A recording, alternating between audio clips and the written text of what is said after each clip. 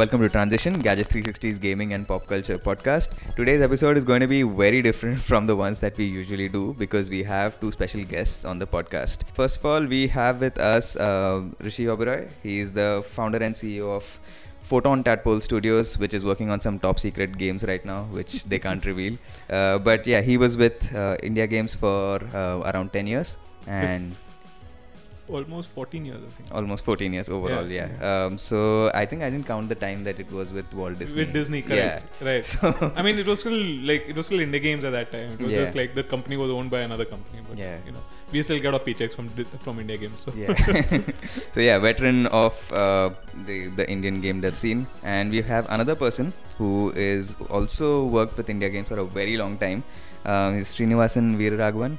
Yes, that's a long name. Yeah. We call him Srini? Yes. Yeah.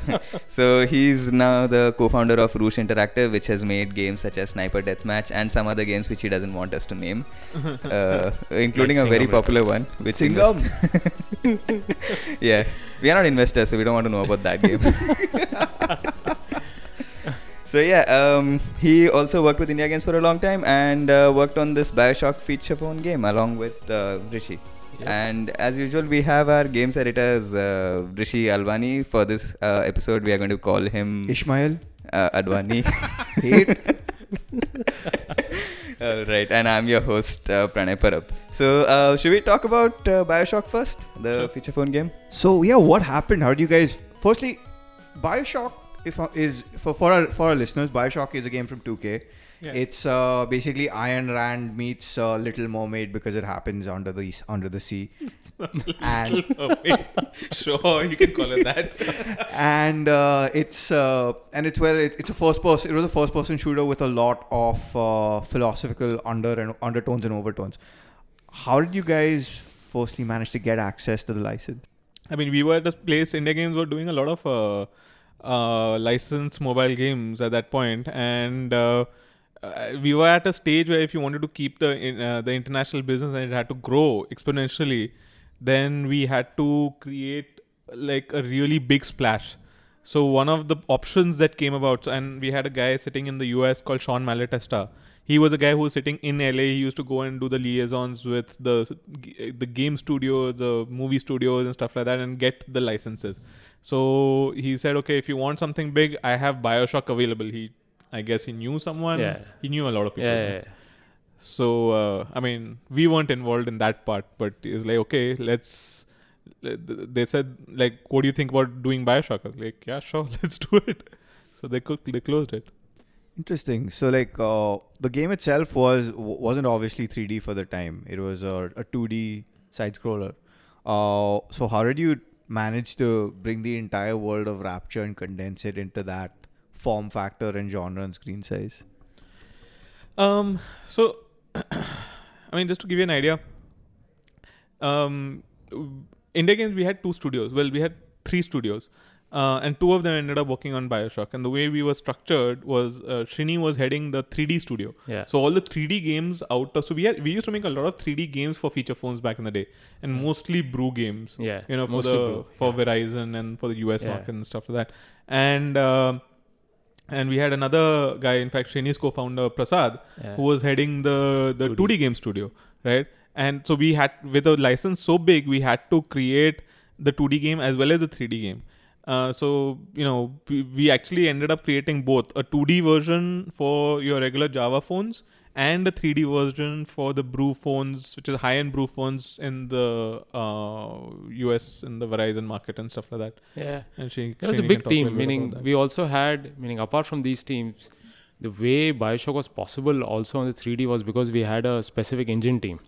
It was called ICE. S3D. Okay, so it was a cool tech. There were not many companies back then who created a lot of like software renderers, as they were called, right? So a lot of graphic engines which could power the games and run it on really like 100 megahertz phones. Yeah. Stuff like that. And it was really complicated tech, right? It should support like a lot of stuff. So to make that possible, there was a kind of like a almost a 6-member team at that point of time. Yeah. I was working on ICE, and Well, we used largest we had that team, huh? yeah, and they used to work on a lot of cool stuff. So we used to work on a lot of Qualcomm prototypes, a lot of different device prototypes and stuff like that. To make Bioshock 3D possible, I remember we wrote a lot of tech. We had to like support, kind of like vertex coloring and stuff like that. Or a lot of cool tech. We had to support a lot of like, if you played Bioshock, the levels are massive. It's huge. And one of the first things which was told to us by the producers was, you have to keep the exact levels. There is no compromise on that. If you start up, you come out of the underneath portion, you come out, you see the big room you are in, you have to walk up the stair, go to the first right, things like that. Everything needs to be exact same, because there's a lot of... And there's a small story behind that also, right? So there was before, when we got the license, getting the license, I hadn't played the game yet. So I sat down one weekend and went through the whole game, and it just kind of blew me away, right? Yeah. As it is, story games are up my shtick. Yeah. And I was like, how the hell are we going to create a mobile version of this, right? What are we going to do, right? So we had to, as with any license, we had to submit a GDD of what we're going to do. GDD is a game design document. Game design right? document, right? All So we had to submit a game design document of what are we prepared to do in the game, right? We submitted it, right? And well, they didn't say anything. I don't know whether they said anything to anyone else. The only thing they came up with is that, okay, forget this. Just do exactly the same thing that we've done. Figure out how to do it in the mobile phone and do that. And this was, I think, Really after we acquired the predictive. license, so we couldn't back out. Yeah. It's because one is Bioshock was very, very big, right? Very huge. So to get the development team to work on it and to execute such a large product, we were talking about what, 20 meg, 40 meg file size. Oh yeah, It was a 40 meg file size, I remember. pretty large, And I we had to split it into parts, two parts to tell the story of Bioshock on feature phones during then. And to fit in quite a lot of content, meaning it had to add the logs, Yeah. the reading logs, which are very critical to the story. Right. It had to add the levels, it had to add everything, right? Just to give you regarding an to it. idea, this is 40 megs at the time when Edge was Yeah. just about coming into the market. Yeah. Yeah. Yeah, and it was primarily on Verizon. Yeah. Like, that was where it was going to be hosted. And it had a lot of other tech as well, like it had downloadable content. All the levels were downloaded off the server as you played the level. Yeah. So when you unlock the first level, then you played the second level, it used to download over the air. And you had to do a lot of memory management and stuff. They all have phones, right? Feature phones. So it was cool stuff during then to make that possible. So what you're trying to say is that 40 MB download was just the initial download? No. Or was that the entire game? No, the initial download I think was about 4 meg, Yeah. 4 or 5, and then it used to download every 5 meg after a period of time. That Yeah, 5 meg used to take about 2.5 minutes then, Yeah. and which was like 2.5 minutes, 5 meg was like, And that was brand new technology Yeah, at brand that new time, tech, like yeah. what we built. Yeah. This is way before, iOS and Android right now. I mean, before they existed, but also before, now they do the asset bundle system, which, if it you're was a game developer, 2.5G it's a networks no-brainer also, today. so, But yeah, at that time, it was like revolutionary tech. yeah, absolutely, yeah, So essentially it was download as you play. exactly. Yeah. How do you accommodate for those breaks in the levels? Yeah. Did you guys end up having splash screens? Did you have, I don't know, logs playing while that was going on? How did you manage that? So the biggest design challenge was actually not the tech challenge of the pacing issues, right? Which is like when you're going from one area to the other area, we are gonna give a break, whereas the console game never had one, right? The biggest design challenge is that what do we keep and what do we throw out so that we don't, we don't screw with the integrity of the game. The Bioshock, 2K wanted us to do the same exact game, which means we had to tell the same exact story, right? Now, they've told the story over a freaking console game, right? And the length of that game was what? Some 8 hours odd, I think? Yep. And we have to now tell it, do the same game in the 3D phones of the Brew, and the second is on Java phones, right? So how do we tell the same story? So we have to cut the length of the games down. So we had to decide what to keep and what not to keep. So it was very tricky to, get the right pieces, which are the right key points of the game and the story, and still manage to get it onto the phones. Interesting. But so now, while you do mention that there was while there were challenges in deciding what to keep and what not to keep, the other part is, and considering that 2K has said that, hey man, just to make it like the console game. Yeah. The console game was known for some really good sound design. Yeah. And obviously, when you're working on devices where people might not even have the sound on, Eh. how do you accommodate for that? It's all text. It's all primarily all were text. And even in 3D, we had to keep some of the cutscenes in the game. So when you come out, you enter the bridge, you have to show the first time you're seeing the entire underworld, you're seeing the Big Daddy for the first time. And that scene was epic. But everything had to be there. Those things had to be we couldn't cut those parts. So it was more visual, I felt. We had to retain a lot of that. Yeah.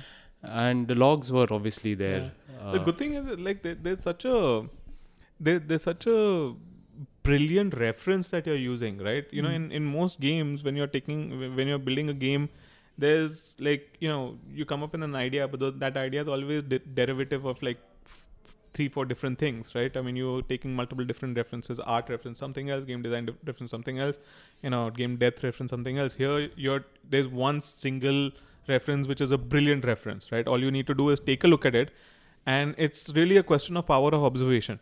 How well can you observe how they've done it? It was, to us, at least to me, I know, it was we are paying a homage to 2K themselves, right? And recreating what they've done. So it's try to observe what they've done, how they've created it, and see how much of that can we recreate, right? So as far as the sound is concerned, we try to put in the key sound bites exactly where it needed to be. For the first time, you hear...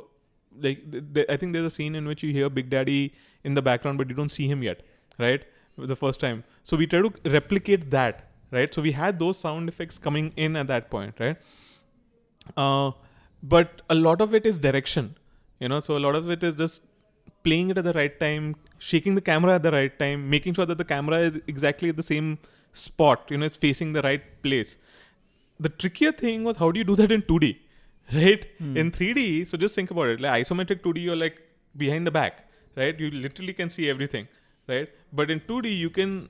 Bioshock was also, in essence, like a horror game, right? So it's... the camera in a 3D horror game is very important to the scariness of the game, right? How do you translate that into 2D, right? So we had to play around a lot with blacking out the screen in 2D and only showing certain parts of it, and we were using this game engine which we had to make considerable changes to make sure that we kind of got the same feeling of the 3D experience, at least the storytelling and gameplay experience in a 2D game. So tricky stuff. How about the shooting mechanics? Because while in 3D, yes, that's essentially use the keys. Yeah. But then how do you translate that into 2D for a game like this? A lot of auto lock. A lot of makes sense. Yeah. Yeah. I mean, makes I was sense, saying, even in 3D, Right. I realized that what we did was, and I don't know how much of this was even translated from the game itself, from the original game, but as soon as you saw Big Daddy, the cursor used to lock on. Yeah, it's lock. Right? You had to do it You had because to do it, you were running at low, meaning about 15-20 FPS. Yeah. And you struggle to maintain that as well. So Yeah. Plus auto you lock don't was have a very mouse. important. You don't have a mouse. You So don't even if you could move, you had those round buttons where you could just Right. move across. But Just imagine, you're Yeah. doing this all with buttons, Yeah. right? In 2D, there was a lot of auto locking. So the direction which you faced, there was like a cone. And if any enemy was within that cone, it would auto lock. Yeah. And there was a lot of strafing. You had to use the strafing a lot, right? Otherwise, it wouldn't auto lock, and then it wouldn't shoot. Otherwise, you can't play the game. Out of curiosity, what did the original game design document entail? So this, I think, I don't know whether a lot of gamers know this or not, but whenever you do a game, a developer, whenever game developer does a game based on like a license, right? This is the first time you're doing it on a game license? Yes. Yeah. Yeah? Yeah. Earlier it was just movies and TV shows and stuff like Spider-Man that, and stuff right? like that. Yeah. So the license holder, then we had done a ton. Like we had done like 20, 30 Spider-Man, different Predator. licenses on all international licenses, Yeah. right? Bruce Lee and The Office. Garfield, The Office. The thing is that game developers don't really get a lot from the license holders. You get barely anything, right? And with Bioshock, it was exactly the same thing. They didn't give us much at all. So we never saw the GDD. All we got was that's the game. Go play the game. We got a couple of calls from like one of the producers, right? And the other only snippets that we got was like, oh, if you want to get a better sense of what the game should be like, play System Shock 2. Play some of Ken Levine's old games. Nothing more than that. No, when I meant GDD, I mean, what did your original design document for the game entail? Oh, ours? Yes, yours. Do you remember it? Not really, but because the initial part was, I remember when it submitted, a lot of level cuts, Yeah. which we had to get back everything in, is like not acceptable at all. Yeah. You can't just cut portions of the rooms. Yeah. I think it's more towards the level design, which was highly scrutinized, meaning which we just couldn't get around, and we had to figure out a way to like. And the art. Oh, the art was. The art was very highly The scrutinized. plasmids, to render them, Yeah. a lot of stuff. Even the art document what you had submitted, Yeah. it had to look right. Yeah. Because Bioshock for the time, even on the consoles, was was really pretty high. lauded for its artwork. Yeah. I mean, the visual, depth. I still remember the cutscene where after the tunnel, then the door closes and immediately lights go off, and then you have exactly on the right side, the red light switches on. Yeah. Then there's water. There's electricity over there. And then basically it's like a cutscene. So you like take the control from the user, you pan, you show that. All of that was maintained in the game, meaning we had to, because that was really the essence of Bioshock. Right? It's stuff that we had never done before. Yeah. Like basically, you're essentially directing a movie within a game. Right. I mean, that kind of stuff we had never done before. Right. And we had done that over 100 times. Make sure like that was so critical. Yeah. That moment in the game, like we had to get it exactly right, and so that was good.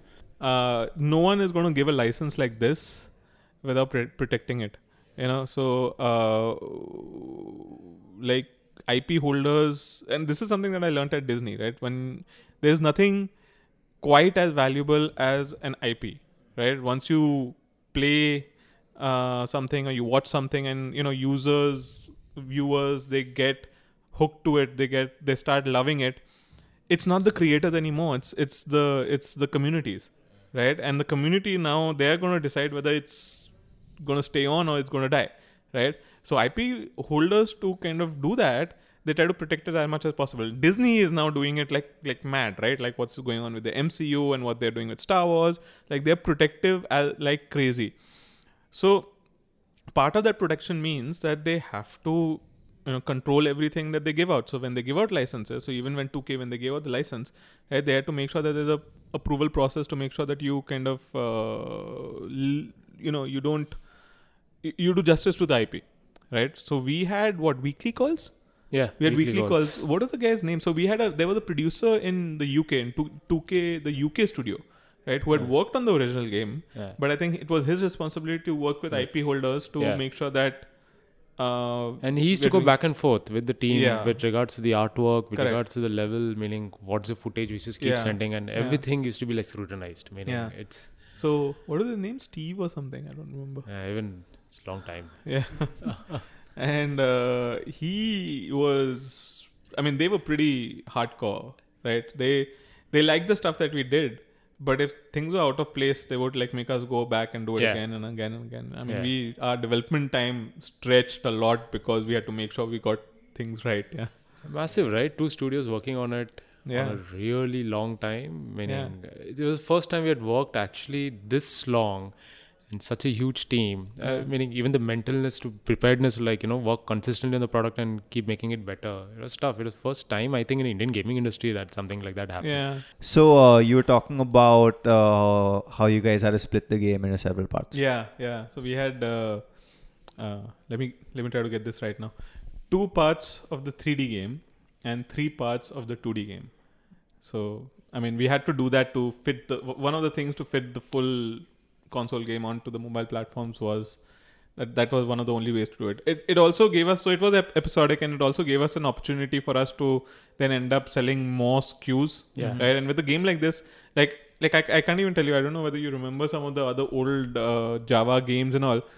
The size of the games that used to come out was very, very small. So what we were actually giving the consumer, even with just the first part, was a huge game. Yeah. So it's still pretty epic. And like luckily enough, and this we actually came to a conclusion after talking with the design team in UK. The game, if you take a look at the BioShock game, it's actually very cleanly split into three parts. Like it's cleanly split into three acts, right? So there were very natural progression where you can say, okay, this is where the first act ends, this is where the second act ends, and this is where the third act ends.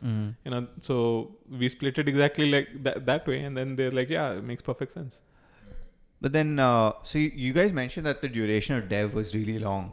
Yeah. What do you, to put it in a context, how long were games usually made on Java back in the day, and how long did this take? And we used to make games for like 3 months, Yeah. 3 months, 3 to 6. Yeah. 3D, 3 to 6 months. This one went into, this was long. I think Couple more of than, years. easily. Couple of years. Minimum at least, I think at 18 least 18 to 20 months will be Yeah. a fair. Yeah. Although what we ended up doing was we ended up doing the first part in little less. Yeah. And this is for both the parts for 3D, right? Yeah. For the first part was a little less, so we could actually launch it, and then the second part took. Yeah, then The the remaining second time. part still, but the first part was like 18, 20 months. And in First that part was what, 12 months? First part itself was like 12, first part itself was almost, I think it's just anywhere between 12 to 14 months. 12 I to think 14 it months, yeah, Went, that's what I was saying. It went because we started the second part in somewhere in parallel, almost Correct, maybe correct. when we hit beta or something. yeah, But yeah, that was long. very long. That was long. There's something known as developer fatigue, which we Yeah. didn't know existed till we ended up building that game. Mm. You know? I mean, actually, today you go and talk to any large AAA game developers who've been working on the same franchise for a long time. They're going to tell you about the same thing. Interesting. Of course, at different levels. So what did you do? Take a sabbatical or something after that game? You don't have that kind of choice, man. Luckily, we got bought by Disney a couple of years after that. So. Yeah. Okay, so the other thing I was interested in knowing was like back then, how did like game sales work for mobile? Now we have these very well defined app stores and like payment methods and everything was very clear. But back then, how did that work? I mean, one major difference was that it was all through the operator. Or Like carrier billing. 90% through not just carrier billing but also distribution, right? So essentially, for Java games, I mean, and the market for the Java games essentially was worldwide. But when I say worldwide, I mean mostly like Europe and Asia Pacific and things like that. A few American carriers. You had to go and give it to the carriers. The carrier had their own walled garden internet, which they would put there, and within that they had their stores. So the thing is, it was very controlled compared to the app stores of today. So the app stores of today have like hundreds of thousands of apps and games. Those carriers, each carrier had only like a few hundred games at a time, which means they could be very picky about the games that they had, which means it had to be really high quality, right? Now the option for the users was only that carrier because they didn't have any other store that they could download from. So they had to go to those stores, download the game, and then automatic carrier billing on that. But the good thing out there, at least from the developer's perspective, is that there's no such thing as a free game. So every time a user downloaded it, we got paid. And it'll be pretty much similar to use a magic word, Jio. It will be similar to what Jio intends to do, right, with their phones.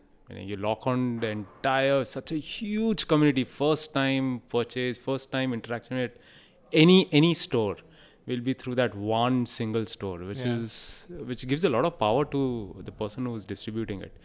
Yeah, the distributors get a lot of power in that case, and it used to screw the developers or the publishers over in that case, because they could dictate terms of revenue share and things like that, which ended up getting us less money in the end, But but it's a good thing, because then then they can also control that they actually do make money. Yeah. So how much did the game sell for? So different. Maybe you guys find this a little funny. Games back then used to actually be like mobile phone games back then used to be more expensive than what is on the app stores of today. So first of all, like today in the app stores, right, you get a whole bunch of free games. You never had any concept of free games back then, right? Everything had to be paid, right? Java games on an average, and it depends from region to region. On an average, like our biggest Java market was Europe, and Europe on an average I think was like 6-7 euros or something like that, 5-6 euros per game. I think 5 euros per game or something like that, right? In the US, in the Java games, especially the Brew games, especially on Verizon and all, the 3D games that were there, 3D was sold on premium. So the premium games used to be charged anywhere between $10 to $12. Whoa. So we made we made what, like 50% rev share or something like that of each game sold, which was like a lot of money, man, for us. Yeah, that's quite a bit actually. So how did BioShock do? BioShock did really well. Okay, so revenues wise, it did probably one of the best that we had done till then, right? Unfortunately, we had also spent a lot of money because of the amount of time that we actually ended up spending on the game. So overall, I think it probably broke even, right? So profitability wise, it didn't do much compared to some of our earlier games where games are entertainment, right? Yeah. In the end, you can do a small game, and if it becomes a hit, then your profit margin is huge. And that's actually what happened with some of our earlier games, right? We expected the same with BioShock. But BioShock, we ended up spending a lot more time, so it cost a lot, but the revenues also we made was quite a bit. I want to say $500,000, $500,000 to $1 million, but I don't even know. Right? I don't even remember right now. So, did you guys even manage to release the second installments for the 3D version or the? No, it's like we left the user hanging. It's like spoilers. So, so basically, Valve ripped you off. Not Valve, 2K. No, Valve, because Half-Life Episode 2 is a sure, right, yeah. Yeah, we finished up to, I think, both the 2D and 3D version. It's up to which part is it now? I can't even remember. Where he goes spoilers. Yeah. He goes underground somewhere, right? Yeah. He's reached an area where he has to go underground somewhere. So he learns about half of what is going on. I can't even recall what part exactly. But it was Fontaine. It could Man be, chooses slave obeys. No, it could be Atlas's Fontaine. But unless that's because then that's the second part where the second part is No, so if it's probably in the middle, then when he clubs Andrew Ryan to death. No, that's the end of the second part. So, okay. So Atlas and Fontaine is before that, right? No, much after. Much after. Yeah. No, because it wasn't up to when he clubs Andrew Ryan. Oh yeah. But it was like a substantial amount. But it was a cliffhanger. Okay. Right, and we ended on a cliffhanger, and we never launched the second part. Unfortunately, for whoever wanted to play it on mobile. Yeah, and secondly, I wanted to know that at that time, were there any concerns around battery life like we have today? No. Yeah. Actually, no. Surprisingly, no. Yeah. Because we're used to no phone heating or all of those issues weren't there. Maybe they were not brought up. We were just happy we could play something on the phone, and we were okay with charging them as well and then playing. Yeah. But there's nothing on the battery or the heating side. Do you also attribute that to QA? Because considering you had a larger number of devices to cater to, Would you think fragmentation ensured that you guys were on the ball on QA? So there was on the fragmentation. There was fragmentation even back then. I mean, it was, I think, 10 times worse back then. Yeah. And they used to like every single. There were pockets of devices, right? And they were very different. They were very, very, very different. Even the controls were different. I remember we had to port to one. I remember on the 3D on one handset, which was like those communicator series, which you open up and they had a very large rectangular screen. Yeah. We got screwed. Meaning doing that porting, I remember that back. And then you had to like. Was it the LG one?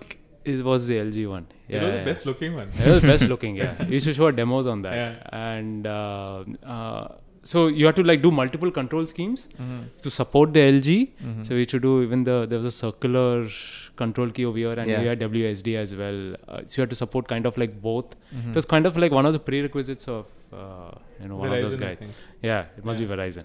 So they had such things like you had to like operate for this handset you have to support this particular feature of the handset. Yeah. And that's something which is crazy. But we had to support all of that. Yeah. All right then. So moving on to the second part.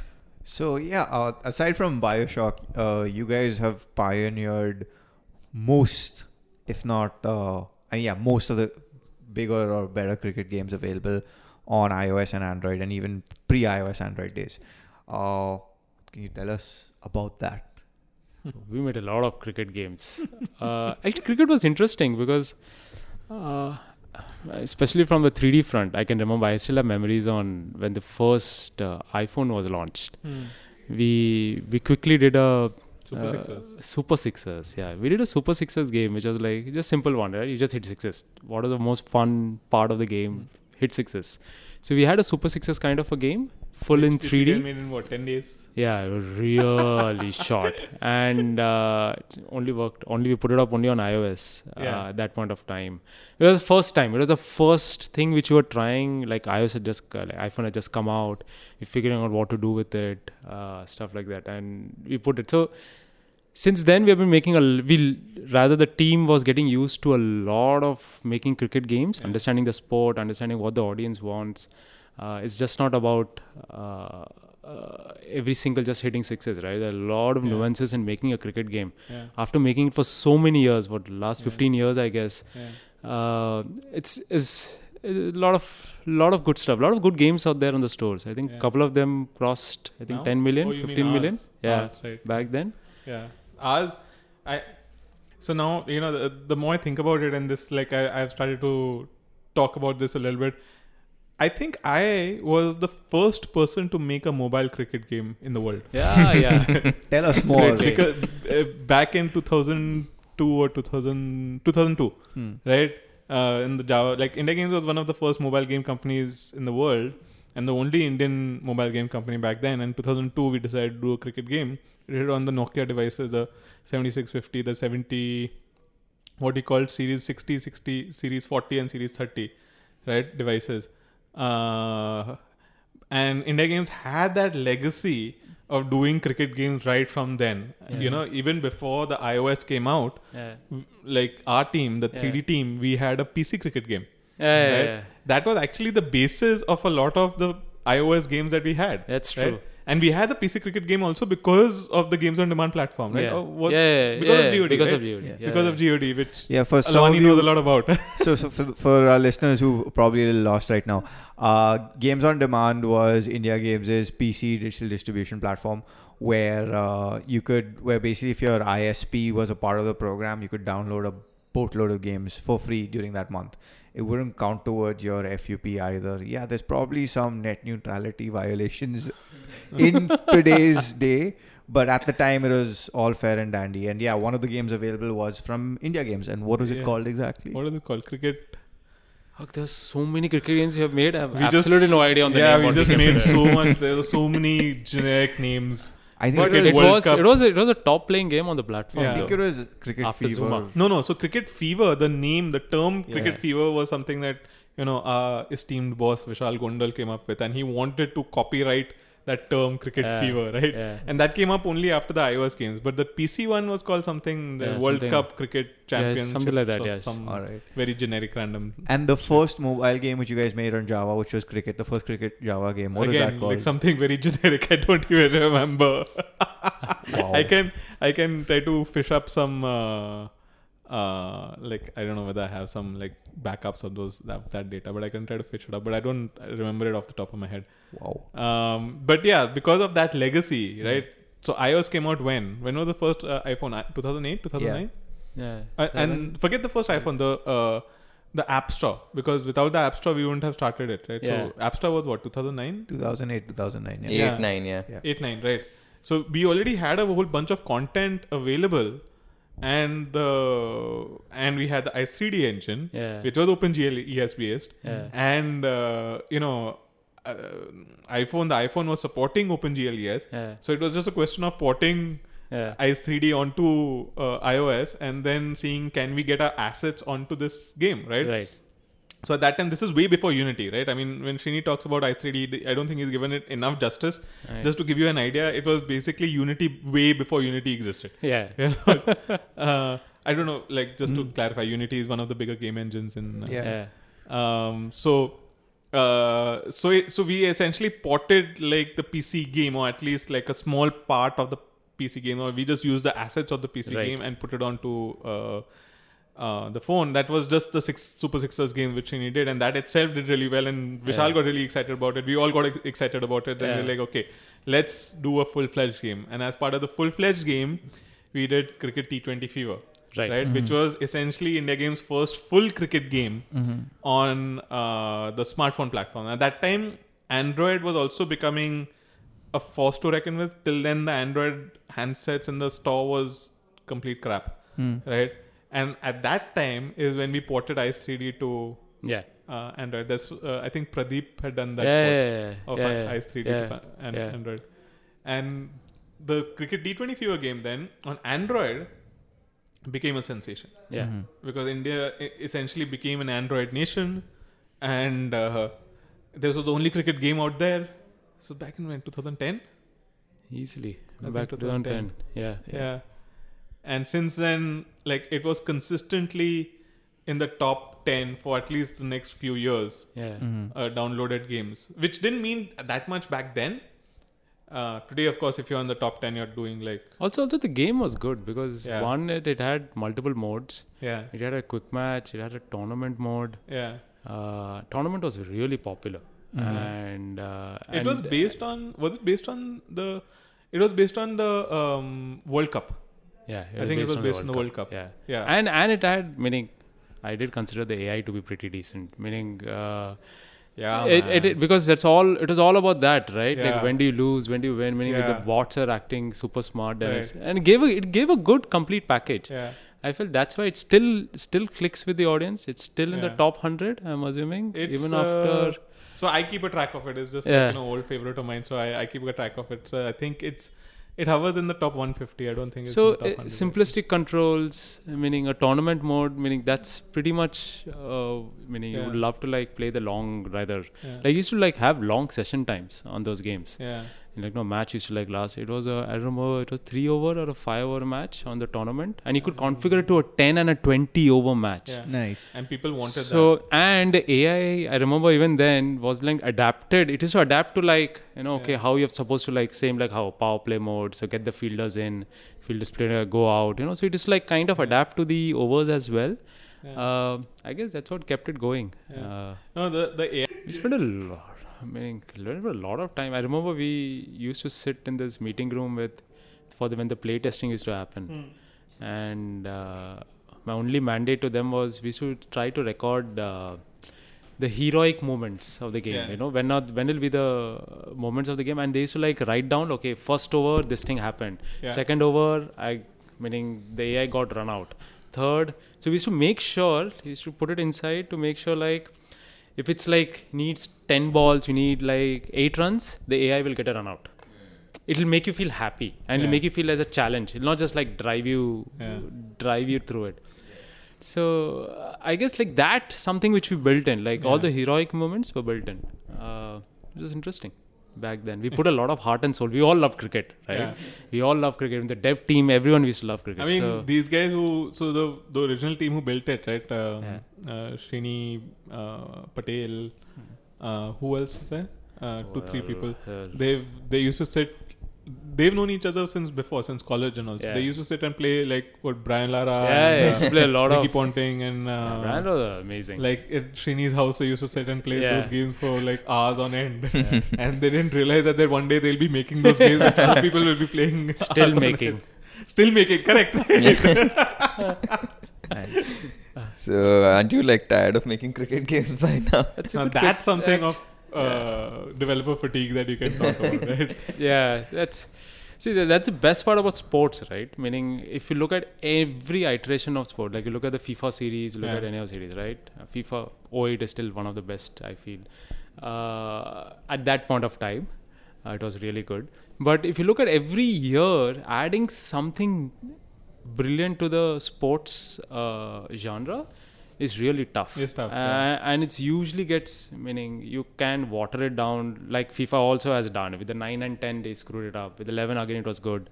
So it took maybe every 2 years or 3 years to get an incremental really big jump in terms of just the experience. I think the same thing happened with cricket as well.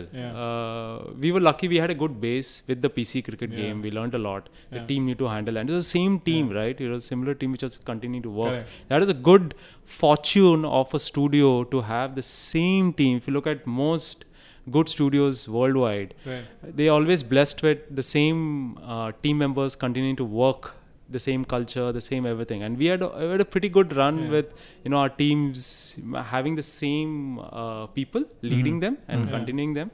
So from the first cricket game to the second cricket game to the third cricket game, we always like made sure like there was something really good in it. We did a test. We did only a test version of the cricket game back then, which was amazing. England, right? It was amazing. We did only an Australia-England series, like to support like the Ashes. We couldn't call it Ashes. Obviously. But the entire format was there. So everything was there, which was true to the Ashes series. We had a nice proper test mode.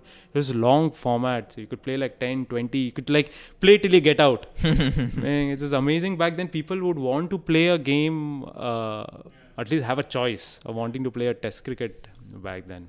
So in fact, today, I mean, we are talking about T20 fever, and like I said, Vishal really loved the term cricket fever, T20 fever, right? And we kind of tried to make sure that we built a brand around that, So there was T20 fever and there was World Cup fever or something like that. Those two are the ones which are still there on the store, right? T20 fever has done like over, I think it's done over 15 million downloads. Even World Cup fever has done over 10 million downloads or whatever, right? And still there. Those are the first two games, right?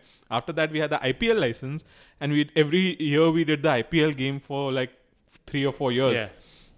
But those, as soon as the IPL license expires, you pull them down, right? But one of the most interesting things, design-wise, was what we did with one of the IPL licenses, which was and one of the precursors to that game. So we created a game called Cricket Fever Challenge, which was a challenge-based game. So at that point, there was an idea that Song Pop was very popular on mobile phones, and what was that pick drawing game? Draw something. Yes, right? The challenge-based thing. Yeah. Right. So we were like, let's do a cricket version of that. Right. Yeah. So you play 1 over, 2 overs. Yeah, it's something like or you can challenge a number over, and then you challenge the other person. Okay, this is my score. Now play against this. So based on that, we did the IPL version of that as well. Those are like really interesting. And it had a browser version too.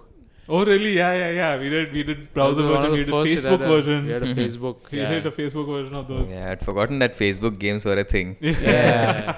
Which then brings me to a very possibly prickly question. Do you guys feel that a license in a sports game is a deterrent or a blessing? If done right, that is. I feel, meaning definitely an ICC license helps. Let's put it let's break it down, right? If you look at an ICC license, meaning if you have an ICC license, original names and all of that stuff really helps. And today to get even featured on the store, it really helps as well. If you have a player, That helps you again from a distribution wise. It Yeah, really helps yeah. because again it's store based and stuff like that. From a Yeah. gameplay perspective, unless you do something with that particular IP, Yeah. uh, that would be something. Yeah, that I've we got a like. slightly different take on it. Not different take, but I've got a different viewpoint. It depends on what the game is, right? In my opinion, if it's a non-simulation game, which means it's a casual game or it's it's more of a like a extreme sports version of the game, like NBA Jam to NBA 2000 whatever. Then the license is okay if you don't have it, right? Then you can do a lot of random stuff with it, right? But if it's a simulation game, then it's a question of what do the maximum number of your players actually want. Do they want to play as the stars, or do they don't care about that, right? And from my experience and what I've seen, like talking to a lot of players and getting feedback, majority of players want to play as the stars, right? That's why even when you take a look at Don Bradman, right, the option to edit the names is especially there, Yeah, so that's that true. people can then like edit it and actually play with an Indian team or an Australia team, right? And that's a way of getting around it. My point is that if users want it, right, then that is something that it's going to be better for the game, right? Yeah. And for a sports game, I think like overall, I don't think IP.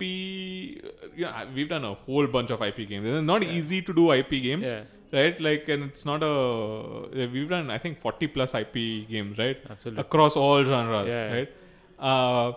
But I think sports is probably one where IP games, like the IP helps. It definitely helps, Yeah. right?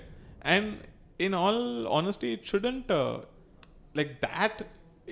To me, that's part of content, right?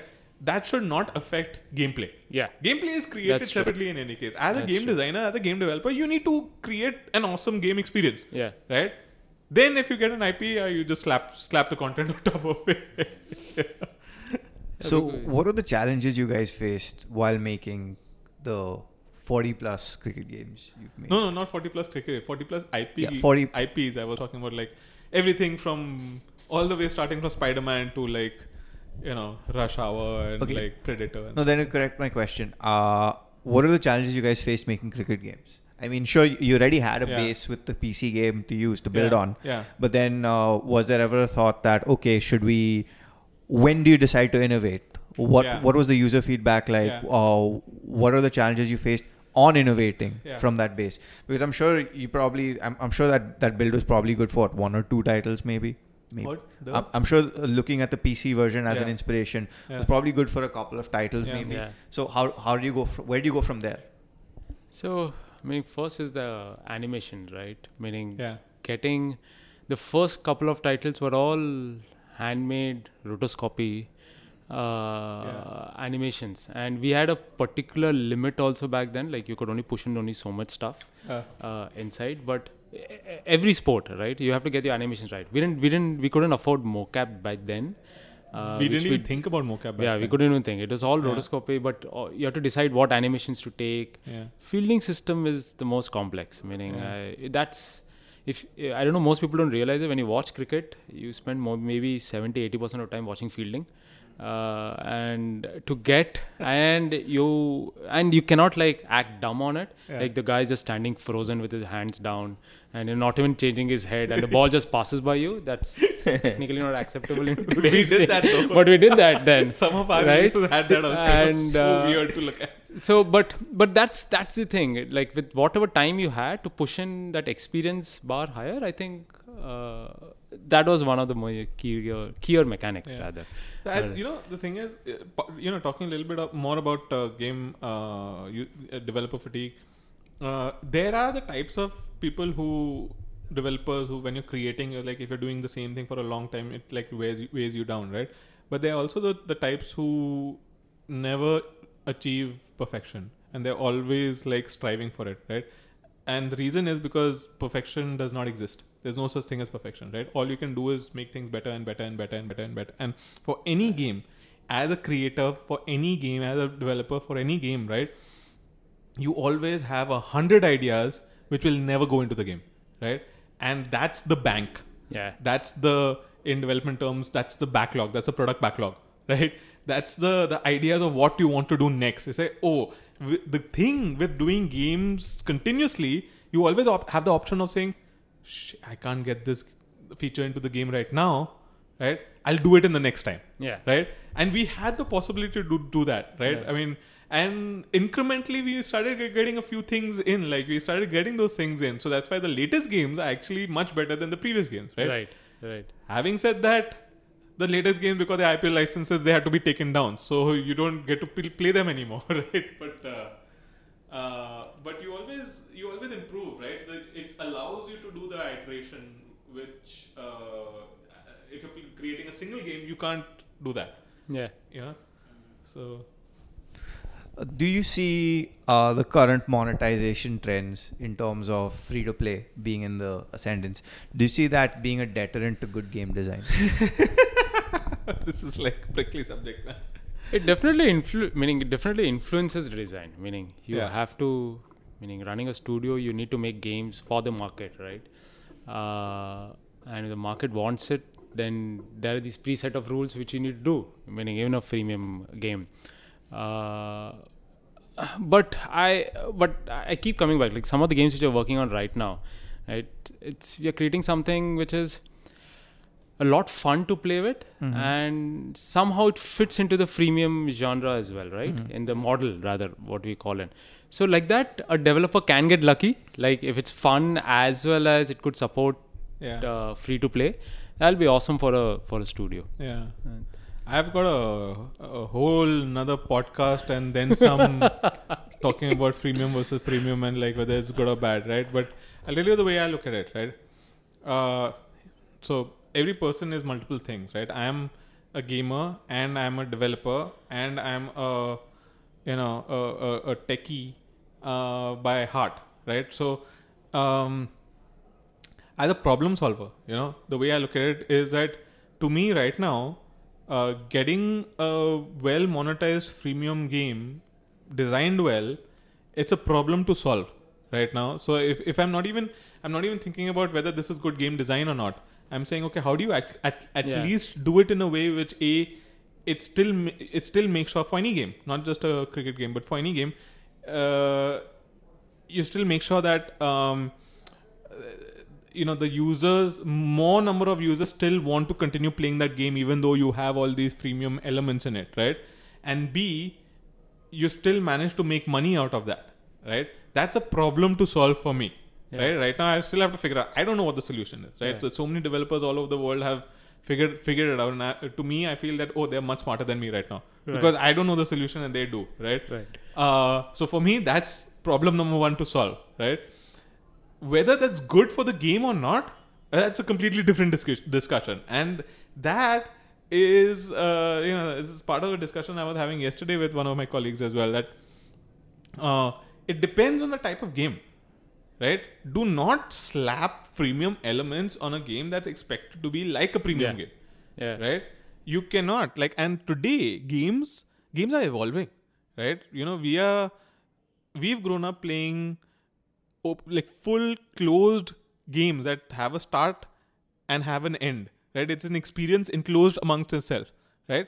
Today, a lot of games, including console games, because of the online ability, there's no end to it, right? Today, a game like Overwatch and Dota 2 and all will be more popular than games that are coming out on consoles, which are end-to-end experiences, right? I mean, even Nintendo is kind of, waking up to that. What they're doing with releasing Splatoon and what they're doing with DLC with Zelda and things like that, right? I'm surprised that there's no multiplayer in Zelda, right? To make sure that it's an everlasting game that people play it long after the single player experience is complete, right? So the question is, as a developer, if you're creating an enclosed game, a single player experience, you cannot slap a freemium element to it. But if it is a sort of open-ended, keep playing experience, there freemium elements, or at least elements like that, can be done as part of the design, right? So they're two different things altogether. So you want to move on to current stuff? Yeah, why not? I mean, so one thing Srini did mention was that getting featured on App Store is still a big deal in this day and age. Yeah. And well, I mean, while that's one facet of the business right now, the other part of it is all said and done, the telcos, are telcos still relevant in the age of the App Store? What do you feel? You think so? Meaning for me, meaning not in terms of say making a title today. Like as a studio, if I'm making a game, in back then, meaning 10 years back or whatever, 5 years back, if you had to make a game, the telco had to approve it. Else he'll not even take it. Meaning, but in today's age, you don't have to do it. Because of stores, telcos are kind of irrelevant right now. But you never know. You never know. Someone might just wake up. See, they have the keys to the store. And I've always felt this. If the telcos could put in place a great store, there are a lot of other stores, meaning apart from Android, there are a lot of other good stores which have a pretty decent formatting and all of that stuff, right? And which gets embedded into phones. So if, like even Samsung has one. But if the telcos could pay a little more attention over there, I think that could be a boon for developers as well, because people will start paying directly on carrier billing.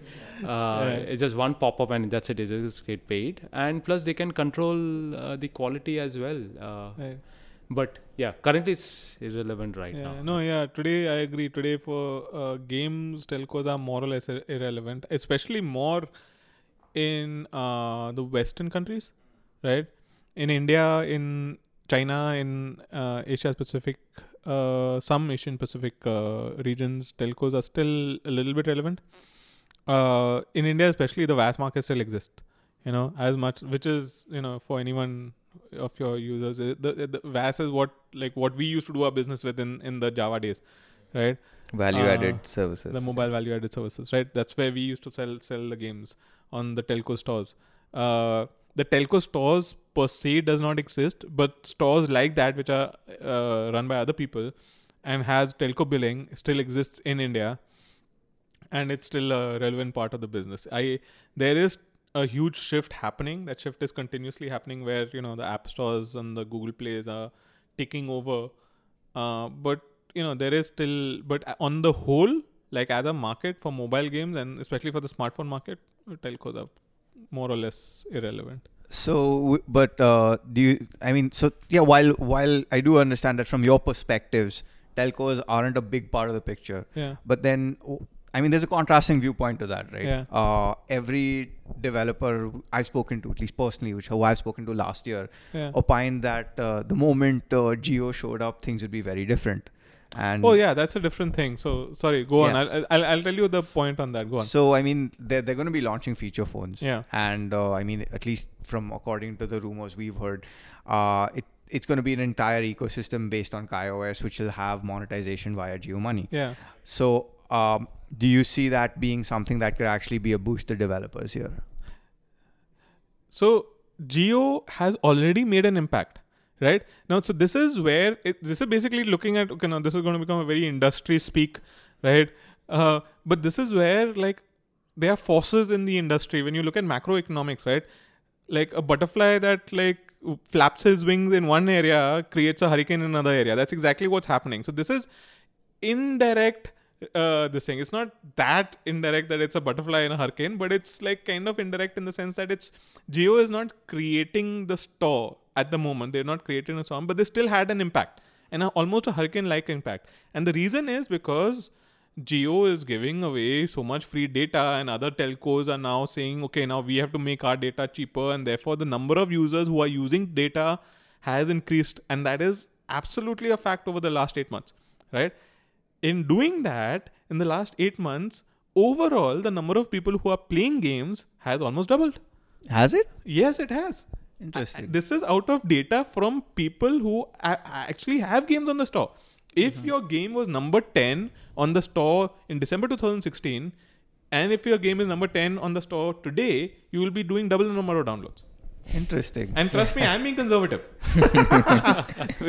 Listen, you can only get this data, and I've said this in multiple interviews in the past, you can only get this data if you actually speak to someone who has a game on the store on the number 10 position, and who has a game on the store on number 10 position 6 months later, right? And I've spoken to them, and I can we obviously know a lot of them personally, right? So And the same was true for the monetization as well. The monetization's also doubled, if not tripled, if I'm not mistaken, right? Right. But that's what I'm saying. It's an indirect relation. It's not because Jio has created a store, that's why these guys have doubled down. It's just because Jio has made data usage so ubiquitous in the last 6 to 8 months that everyone has started using data, and people have started thinking of data in a much cheaper way, that people are downloading. Like people earlier, like, you know, when I started my company, our idea when we are doing games for India, we are thinking that we have to keep our games under 10 MB, right? Whereas, and that was true, you know, a year and a half ago, right? Today, what we are seeing is people even if the game is 70, 80 MB, they'll still download it. Because they're feeling like, data is not that this thing. Interesting. So, indirect, yes. Yeah. So then when can we expect the next 2 installments of BioShock on JioPhone? Full keyword bait happening. And while you're at it, we might also comment on Freedom 251 and Narendra Modi and Xiaomi and iPhone. Technically, the jar will still run on a browser which can be accessed. You can probably still run an emulator, right? Yeah. Which means technically you can run it on any phone. Right? Yes. So, Android phone, man. So here you have it. It's already alive. Available. Just don't tell anyone that we gave you the jar. Yeah. Yeah. All right. So that's it for this episode of Transition. Thank you so much, Rishi and Srini. Not our games editor, for being on the podcast. And we'll see you with another episode next week. As always, don't forget to follow us on Facebook, Twitter, YouTube, and Instagram at Gadgets360. Leave us a rating on iTunes if you like the show. If you don't like it, then don't bother. And as always, if you want to send us your questions, comments, feedback, love letters, you can do that at podcast@gadgets360.com. And the music for this episode comes via Magnus Solai Paulsen, whose album PPP is where the tracks are from.